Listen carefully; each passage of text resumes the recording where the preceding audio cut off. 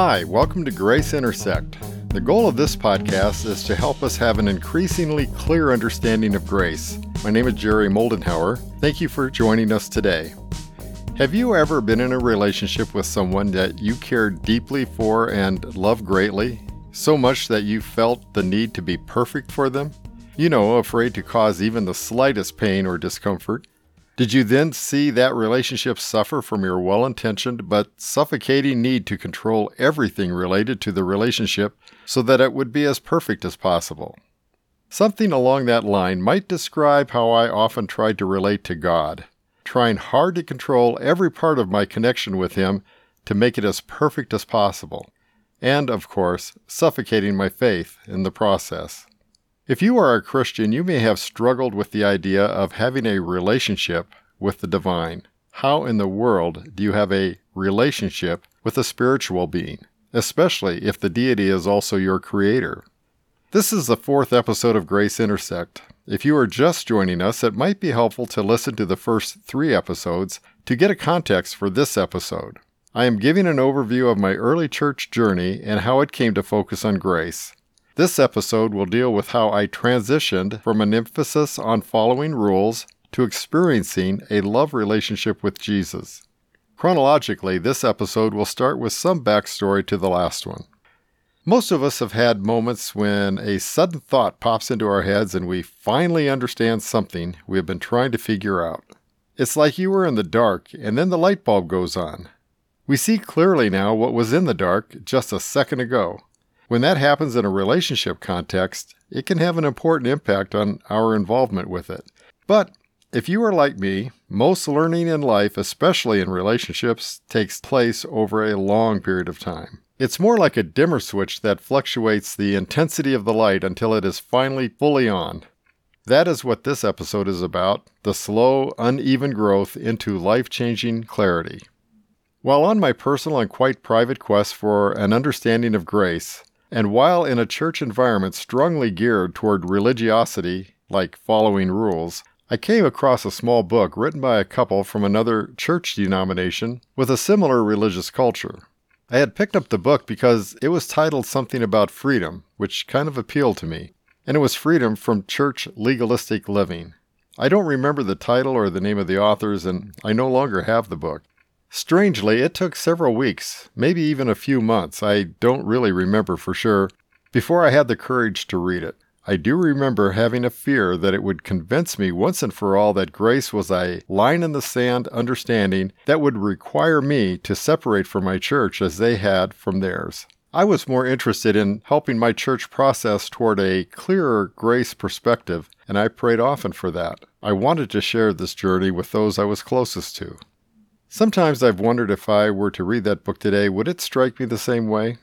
As it turns out, when finally getting around to reading their account of learning more about grace and responding to it, I wasn't motivated to change my course at all. While their story seemed to bring them freedom and joy from religiosity, which for me is the following of rules to please God, it seemed to be explained in a sort of proof-texting or legalistic way that didn't leave me feeling or sensing a power of grace or more closeness to Jesus. It was good information and education, but something seemed to be missing, at least for me. What they seemed to feel was more like a sense of relief from all of the rules that they were bound by in their church experience, and that is certainly understandable. Their presentation made a lot of sense, but it pitted head knowledge against lifelong practices and relationships that you just don't up and quit. At the time, I couldn't say what or why, but what they offered was incomplete for me. I already knew there was more to understanding grace than just the doctrine of it. A clear theology of grace, of course, is necessary in processing this journey. However, somehow I knew that there was a powerful spiritual dimension to grace that would make a relationship with Jesus incredibly more meaningful. I just didn't know what it looked like. The book didn't lead me there, so I didn't feel compelled to adjust my journey for it. What could have been in the book that would have made a stronger impact on me? Let's revisit the same verses from the last episode. The story about telling my dad our decision to leave the church is an example of the theological approach to understanding grace. Here is what the scripture says about the Ten Commandments versus the New Covenant, where God writes His desires on our hearts. These verses point out how we are not capable of living perfectly, but we can accept the perfection of Jesus for us. That the Old Covenant, including the Ten Commandments, was condemning, ineffective, and led to death, whereas the New Covenant was glorious, completely adequate, and leads to life eternal. That is good and important information. It helps us to know more clearly the mechanics of grace. Head knowledge is necessary to put us on the right path and stabilize our beliefs. Just knowing this can bring us a sense of freedom and joy. But there is more. Look at the context of these verses in 2 Corinthians 3, 2 through 13, and 17 and 18. Verses 2 and 3. You yourselves are our letter, written on our hearts, known and read by everyone, revealing that you are a letter of Christ, delivered by us, written not with ink, but by the Spirit of the living God, not on tablets of stone, but on tablets of human hearts. Do you now see this in a relationship context? How very personal it is. This was written to a group of Jesus followers. Some of these followers had behavior that we would probably consider absolutely unacceptable, but that is a discussion for a future episode of Grace Intersect. God has made a covenant, a promise with each person. They are sharing the Spirit of God with Him and each other. There is a heart-to-heart connection. There is a spiritual connection described that goes beyond head knowledge. We are a spiritual family living out an expression of Jesus that goes beyond finding rules to follow. It is a love-sharing experience that is expressed in ways no rules could come close to demonstrating. If you listened to the last episode, there are several important questions at the end that we do well to process. If you did that already, the rest of this episode may take on more significance. In case you missed it, please allow yourself time to carefully ponder them. Here they are. What is your relationship with the Ten Commandments? And how satisfying is it? How do you even answer that question? Is it risky to discard them as requirements for living? Some who are not Christians have their own rules. How complete are they for living? Do they define your personal identity? How well do you live up to your own rules? Do you expect others to live up to them also? How disappointing is that? Do we put our trust in our ability to keep rules perfectly or to live a perfect life? It doesn't matter if we are Jesus followers or not. If we do, we will forever experience failure, guilt, shame, and so on, because we can't do it. Some days are better than others, but if so, I wonder how well the society around us can function with those rules. We can't just say, love everybody, because that has never succeeded, and never will.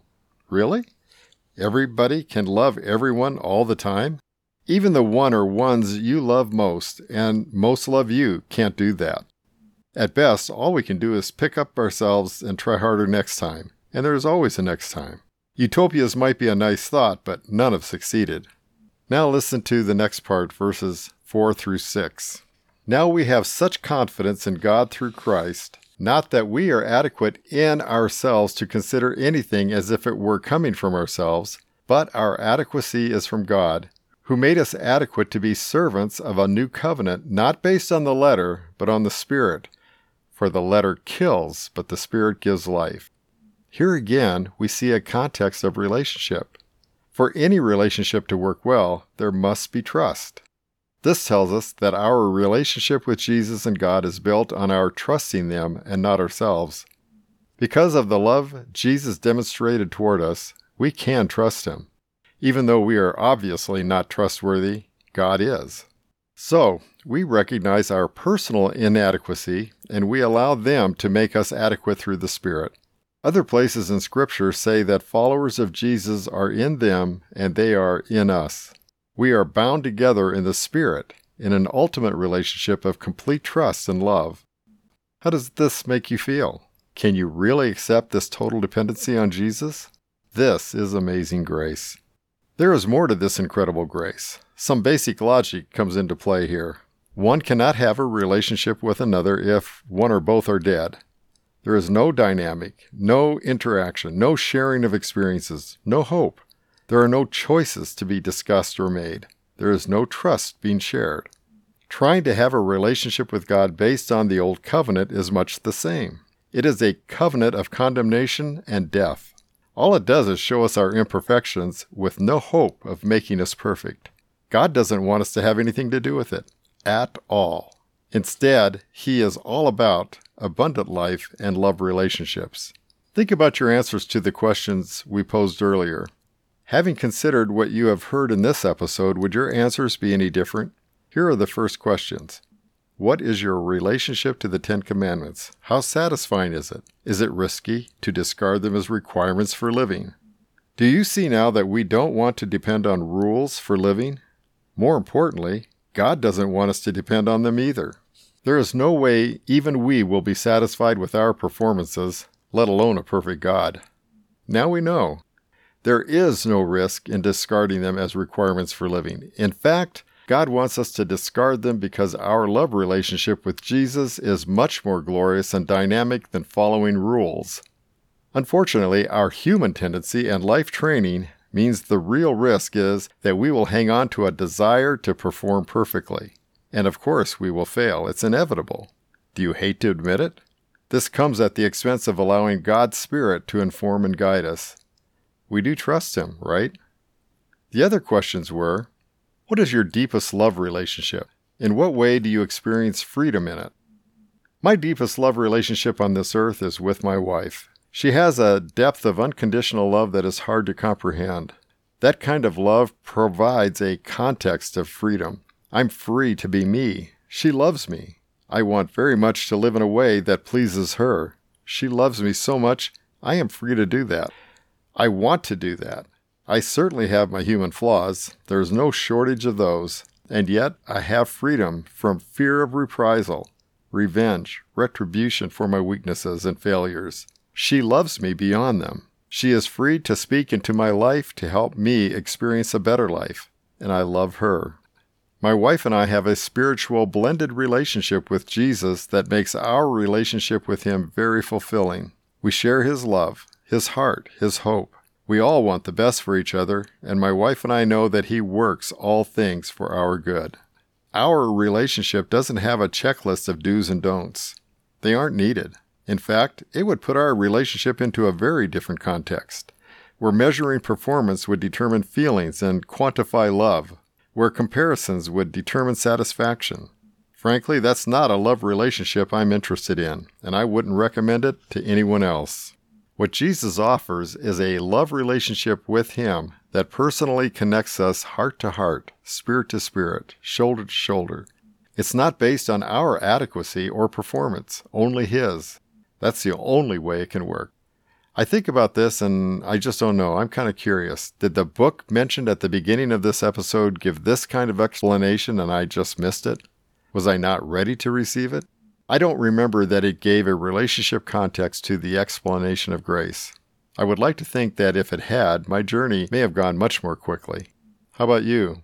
If you can relate to my experiences about rule following, has this episode of Grace Intersect expanded your understanding of grace? Has it given you a greater possibility for freedom, joy, and hope in an unconditional love relationship with Jesus?